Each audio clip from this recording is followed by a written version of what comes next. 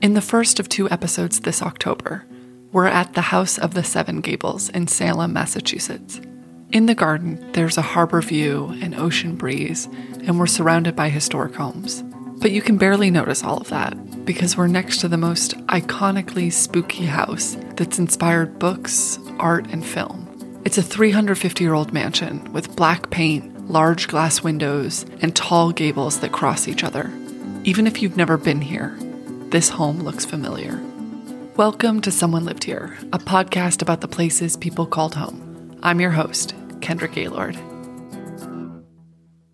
Before the House of the Seven Gables was the House of the Seven Gables, it was a captain's home. As Captain John Turner's wealth grew, so did the home. But it's hard to know if this house would still be standing here today, if it wasn't immortalized by Nathaniel Hawthorne. When his novel was published, the house had been standing for 180 years, and Hawthorne was writing to an imaginary version of the house that he'd never seen for himself. It was his cousin Susanna who invited him in, told him what the home once looked like, and shared her stories. I want to learn a little bit more about Susanna Ingersoll, and we're going to do that in the front parlor.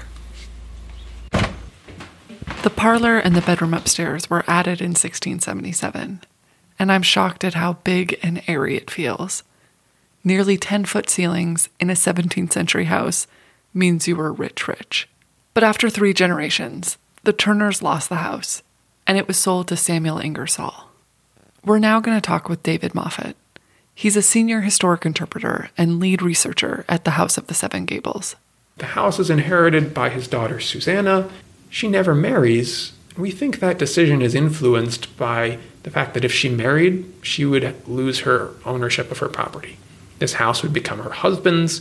Maybe she's worried about marrying some blackguard that's going to take her property and leave her with nothing, but she also wants that control.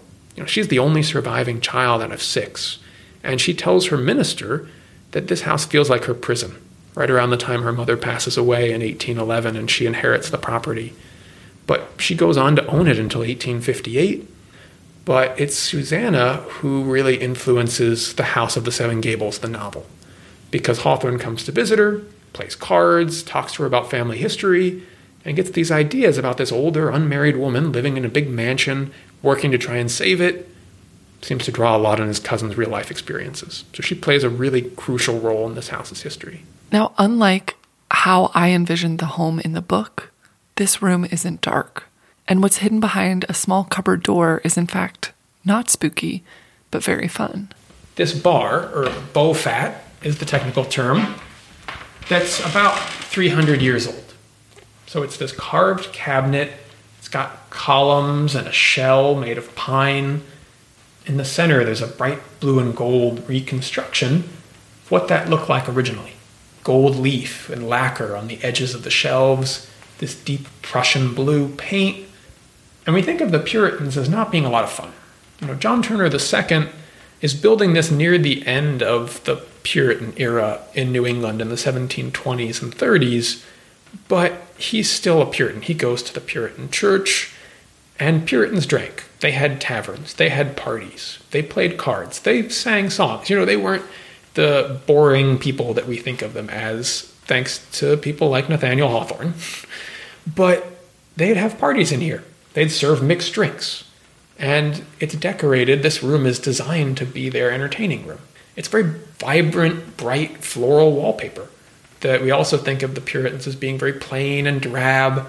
It's not the case. If they could afford nice colors like the Turners could, you bet they had really colorful clothes and colorful interiors.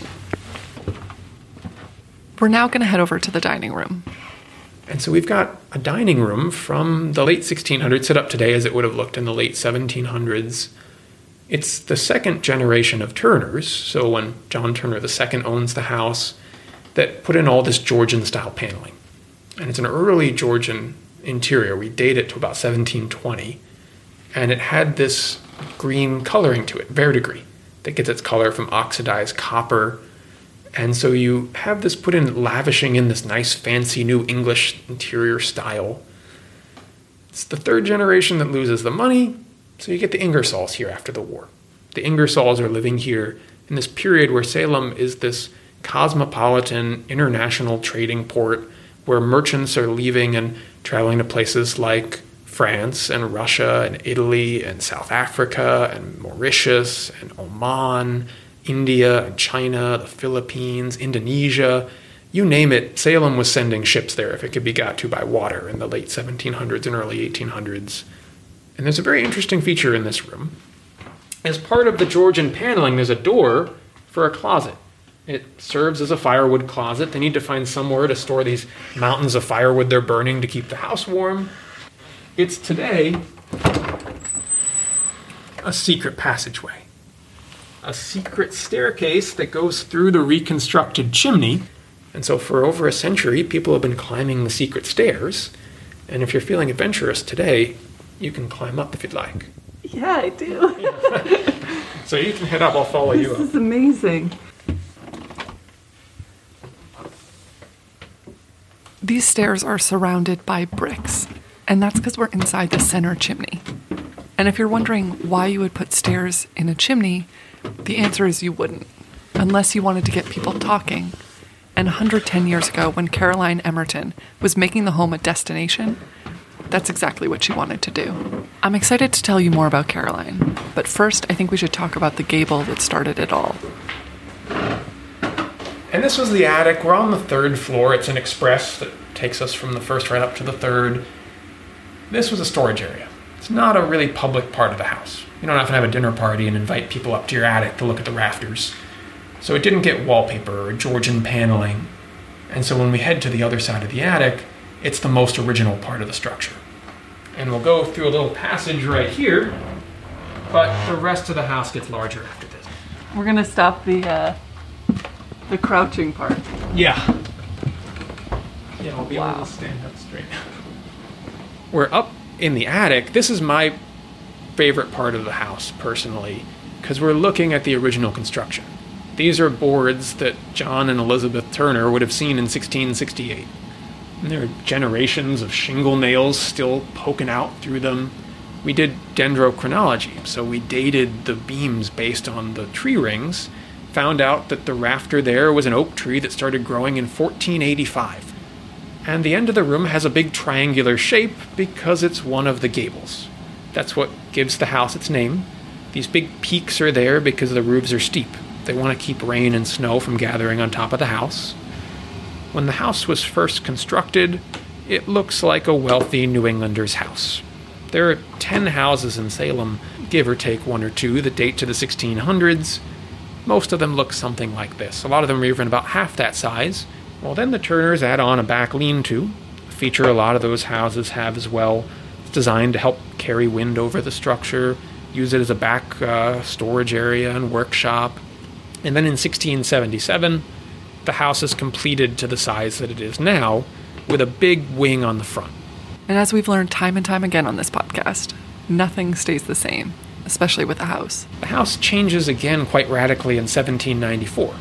We know from the Ingersoll's minister that in that year Samuel Ingersoll took off the back part of the house.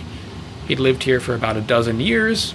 This back section with the lean-to and summer kitchen was probably rotting away, probably had a dirt floor.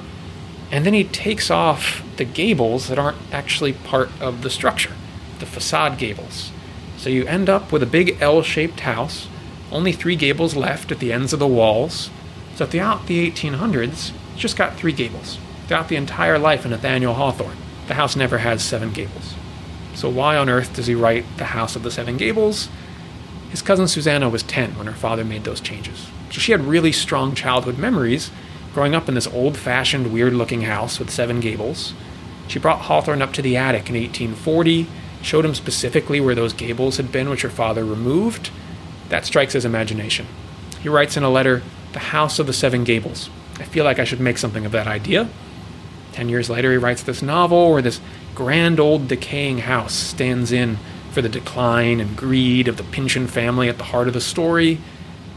This all gives Caroline Emerton a headache in the early 1900s, because she just bought a 3-gabled house, wants to sell tickets to the House of the Seven Gables, and of course in that period it's quite in vogue to take early houses, return them to the way they imagined they would have looked.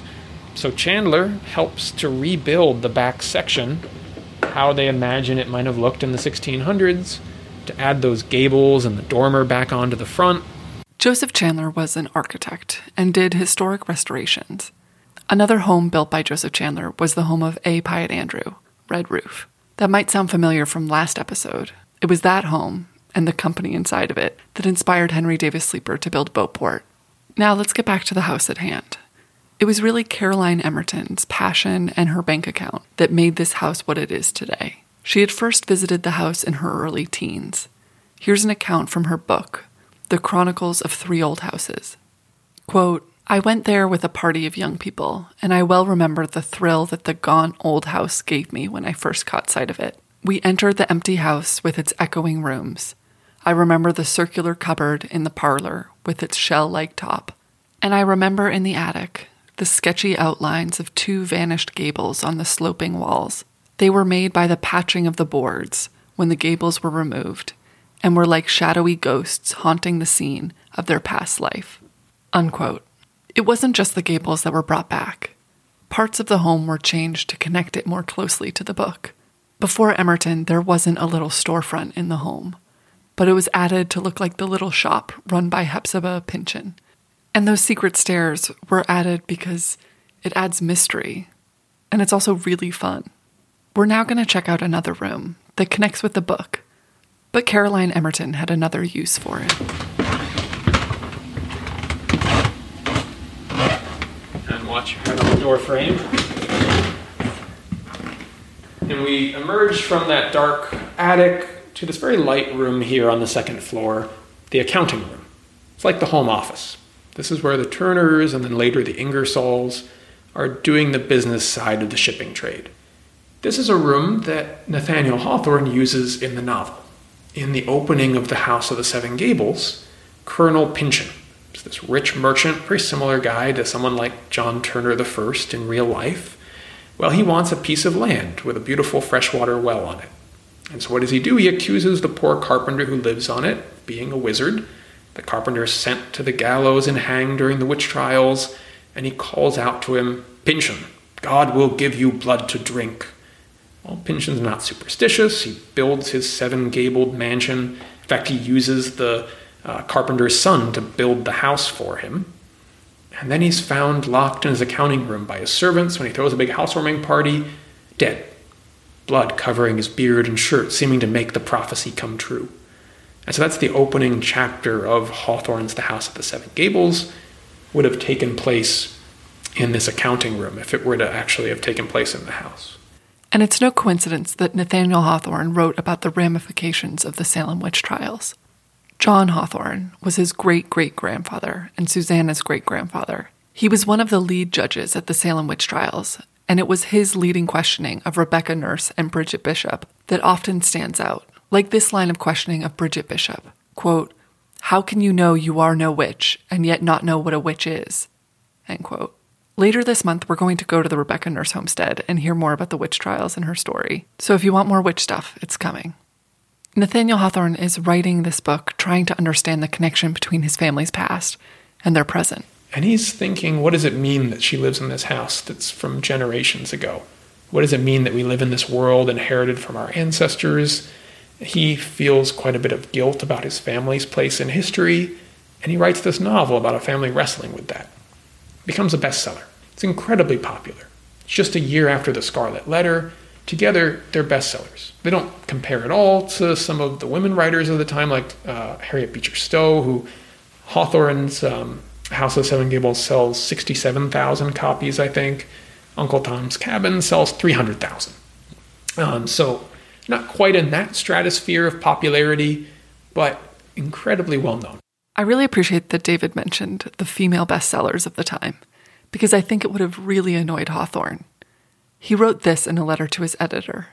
Quote, America is now wholly given over to a damn mob of scribbling women, and I should have no chance of success while the public taste is occupied with their trash, and should be ashamed of myself if I did succeed. Unquote. Also, in that letter, he had actually censored the word damned. Now we're going to head out of the accounting room. I mentioned that space didn't used to be part of the museum, and neither did this next room. That's because Caroline Emerton had two very different missions when restoring the House of the Seven Gables. Because these two spaces, the accounting room we were just in, and this large empty room that we're in now, were used as housing for the social workers. Caroline Emerton had been on a committee working to get a settlement house in Salem. Settlement houses were popularized in the U.S. by Jane Addams after a visit to London. The house she built in 1889 was called Hull House, and it provided kindergarten, a nursery, bathrooms, and classes to Chicago's large immigrant population.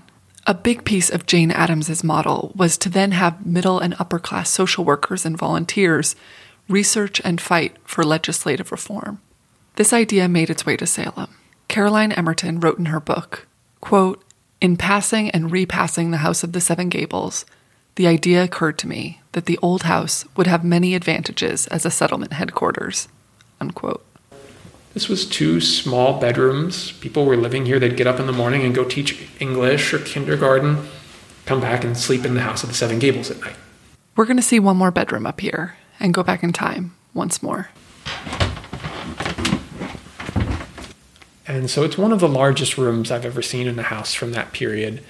It's got huge dimensions in addition to the high ceiling. John Turner II adds on a new layer of wall. Adds a little bit of insulation, but he thinks his dad's style's gotten old-fashioned. He wants crown molding, paneling, window seats.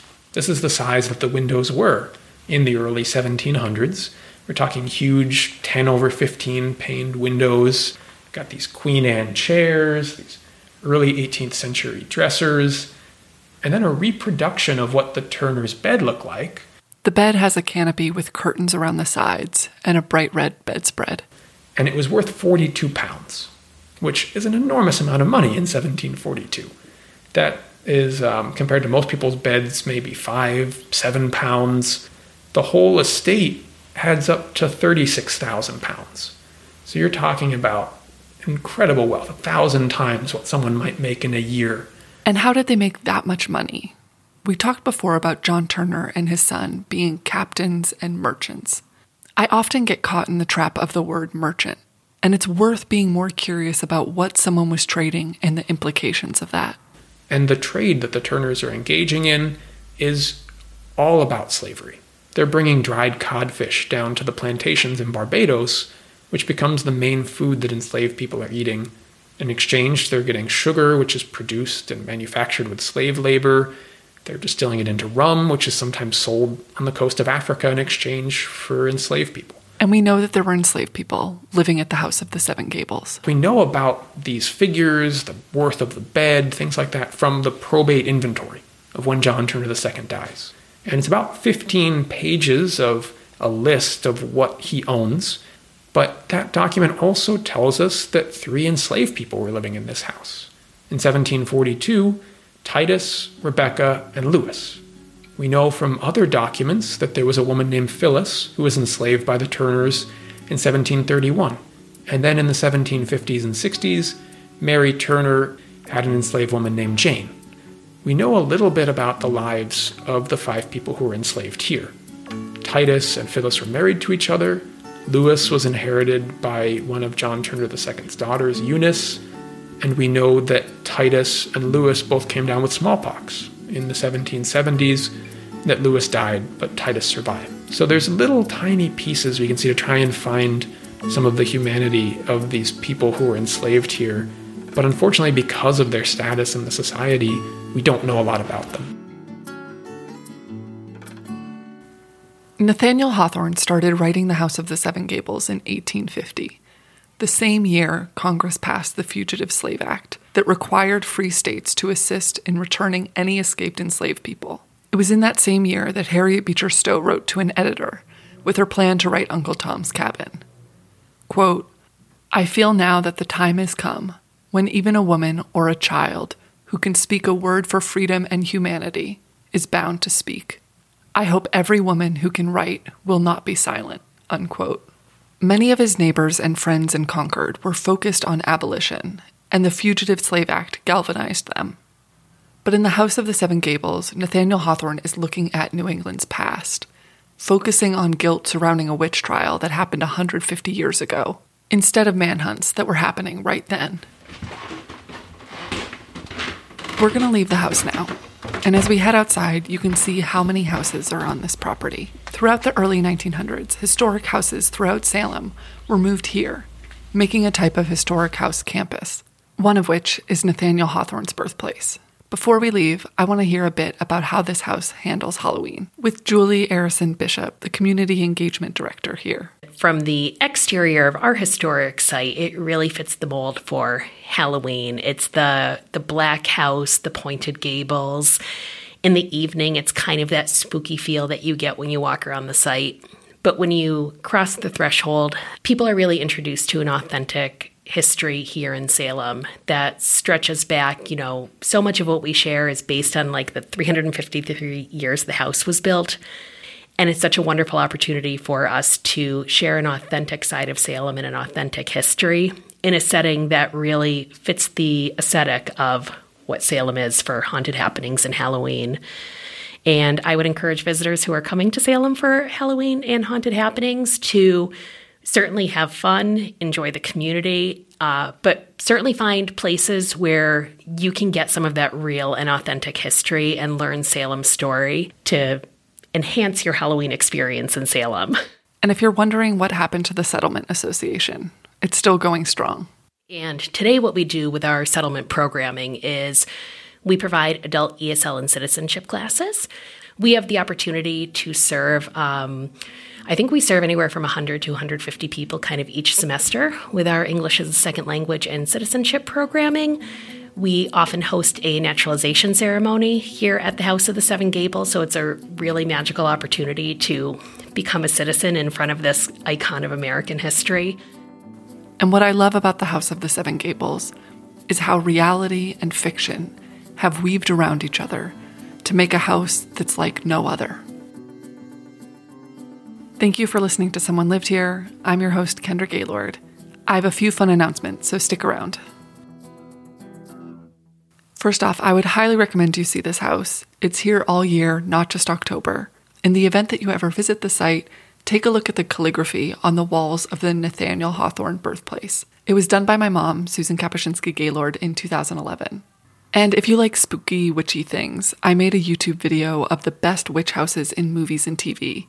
It even has a home inspired by the House of the Seven Gables. You can find that on my YouTube channel, Kendra from Someone Lived Here. I also want to say hi and thank you to all of our new listeners from TikTok. And if you didn't know we had a TikTok, it's at Kendra Gaylord. I include a lot of photo research and videos from when I recorded the episodes. Thank you to David Moffat for the wonderful tour and Julie Arison Bishop for bringing this all together. Tim Cahill created our music. Next Monday, I'll be at the Rebecca Nurse Homestead. If you have any questions or thoughts about this episode, you can comment on the blog post at someonelivedhere.com. And if you like the show, keep me encouraged and write a review on Apple Podcast. I think that's all the announcements. Thanks everybody for listening.